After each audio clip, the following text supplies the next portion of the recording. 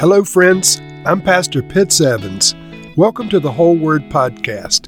Let's get right to the Word of God. 2 Samuel chapter 16. When David had gone a short distance beyond the summit, there was Ziba, the steward of Mephibosheth, waiting to meet him. He had a string of donkeys saddled and loaded with 200 loaves of bread, 100 cakes of raisins, 100 cakes of figs, and a skin of wine. The king asked Ziba, "Why have you brought these?" Ziba answered, "The donkeys are for the king's household to ride on. The bread and fruit are for the men to eat, and the wine is to refresh those who become exhausted in the wilderness." The king then asked, "Where is your master's grandson?" Ziba said to him, "He is staying in Jerusalem because he thinks, 'Today the Israelites will restore to me my grandfather's kingdom.'" Then the king said to Ziba, "All that belonged to Mephibosheth is now yours." "I humbly bow," Ziba said. "May I find favor in your eyes, my lord the king." As King David approached Bahurim, a man from the same clan as Saul's family came out from there. His name was Shimei, son of Gera, and he cursed as he came out.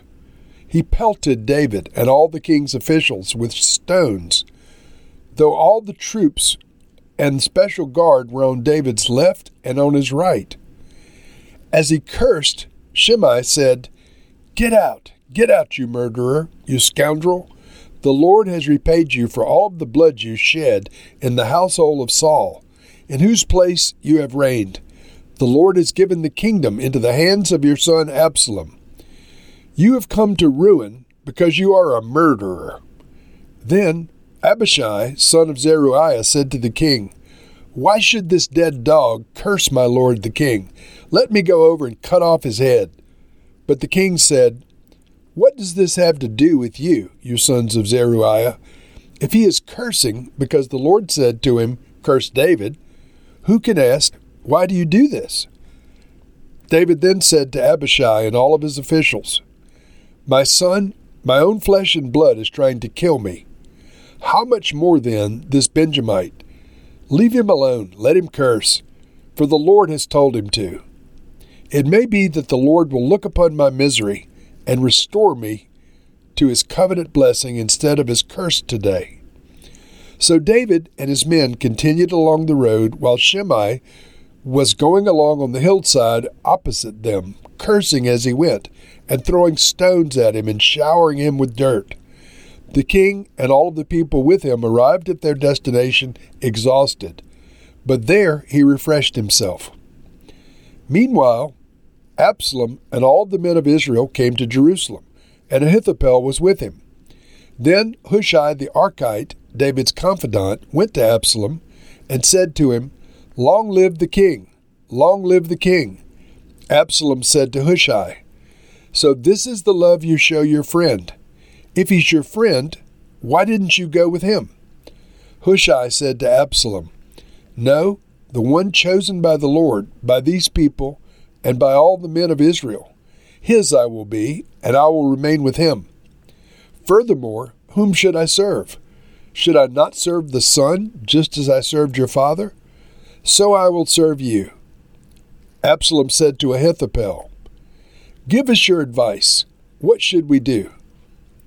Ahithophel answered, "Sleep with your father's concubines, whom he left to take care of the palace. Then all Israel will hear that you have made yourself obnoxious to your father, and the hands of everyone with you will be more resolute."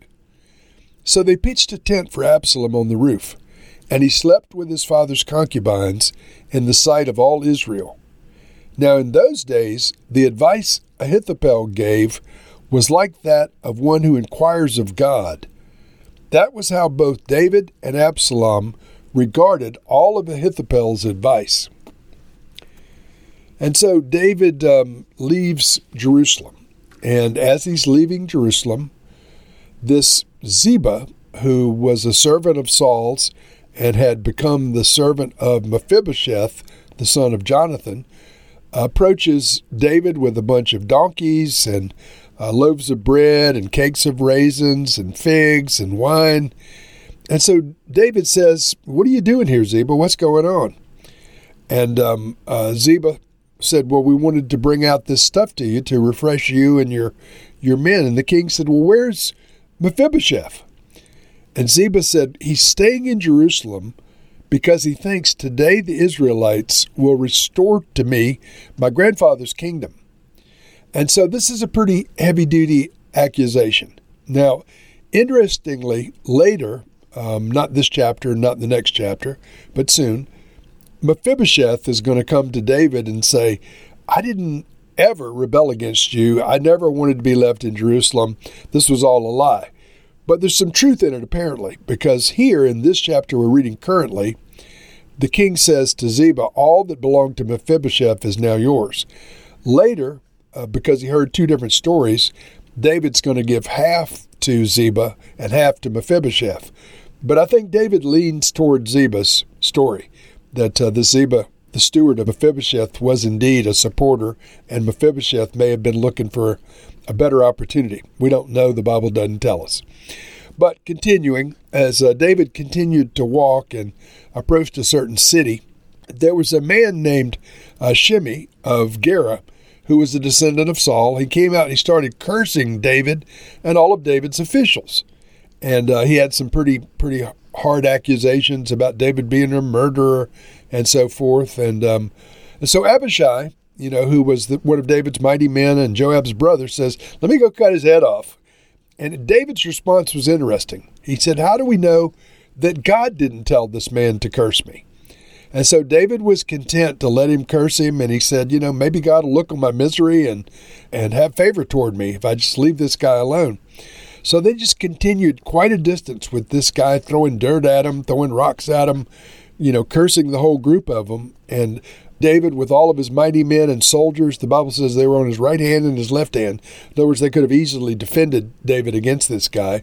David refused to let them defend him because he thought, this may be the Lord punishing me. Back to Jerusalem. So the man Ahithophel, David's chief counselor, had switched sides. And as I told you in the last chapter, he was Bathsheba's grandfather and was well aware of what had happened with his granddaughter. So my opinion is that he had looked for an opportunity to turn on David. But anyway, whatever the reason, he decided to side with Absalom and give him advice. So Absalom says, "What's your advice? What should I do?" And Ahithophel answered, "Go and sleep with your father's concubines, who he left to take care of the palace. Then all Israel will hear that you've made yourself obnoxious to your father, and everybody who's with you will become more resolute." And so Absalom acts on this. He goes up on the roof of David's palace in front of everybody, these 10 concubines, and he has sex with them in the sight of all Israel. Now, I want to remind you that when David sinned with Bathsheba and killed her husband originally, the Lord spoke judgment over David. And one of the judgments was from 2 Samuel chapter 12, verse 11. The Lord said, "Out of your household, I'm going to bring calamity on you." The rebellion of Absalom is partial fulfillment of that. "Before your very eyes," continuing 2 Samuel 12, verse 11, "before your very eyes, I will take your wives and give them to one who is close to you, and he will sleep with your wives in broad daylight." Now, this is taking place right now with Absalom and David's concubines. So it was a horrible affront. It was more than an insult. It was intended to demean David, to degrade David, and to say to everybody who had sided with Absalom, there's no turning back. And so we end this chapter with this. But I just want to speak a minute about the questions concerning Ziba, Saul's servant, and Mephibosheth, Jonathan's son. As I told you, they're going to come up with two different stories. But at this point, Ziba is siding with David, and others have sided with David. So, Lord, we ask that we would be on your side. God, we live in a country in the United States of America where there are political parties and political candidates. And we recognize, Lord, that you're not a Republican, you're not a Democrat, you're not an independent, You're the King of Kings, the Lord of Lords, and you have a kingdom that transcends this world. Lord, we want to be on your side. We find ourselves in need of certain human leaders, but nevertheless, we want your person. Guide us, Lord, in every endeavor to side with those that you choose. Not those who look attractive necessarily like Absalom, not those who seem to say the right things, but those who stand for what you want to stand for, those who you're calling for in a given season. Give us wisdom and grace, Lord, to stand with the leaders you call for, no matter what it costs us. In Jesus' name, amen.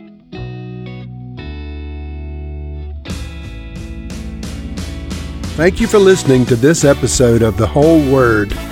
It was brought to you by Whole Word Fellowship and the Northern Virginia House of Prayer. If you were encouraged, please share our podcast with your friends. We'd also appreciate it if you'd hit subscribe in your favorite podcast app and take a few moments to write a review. If you'd like more information on our church and our ministry, you can go to wholeword.net or wholewordpodcast.com for more information. Thank you again, and may the Lord Jesus bless you today and always.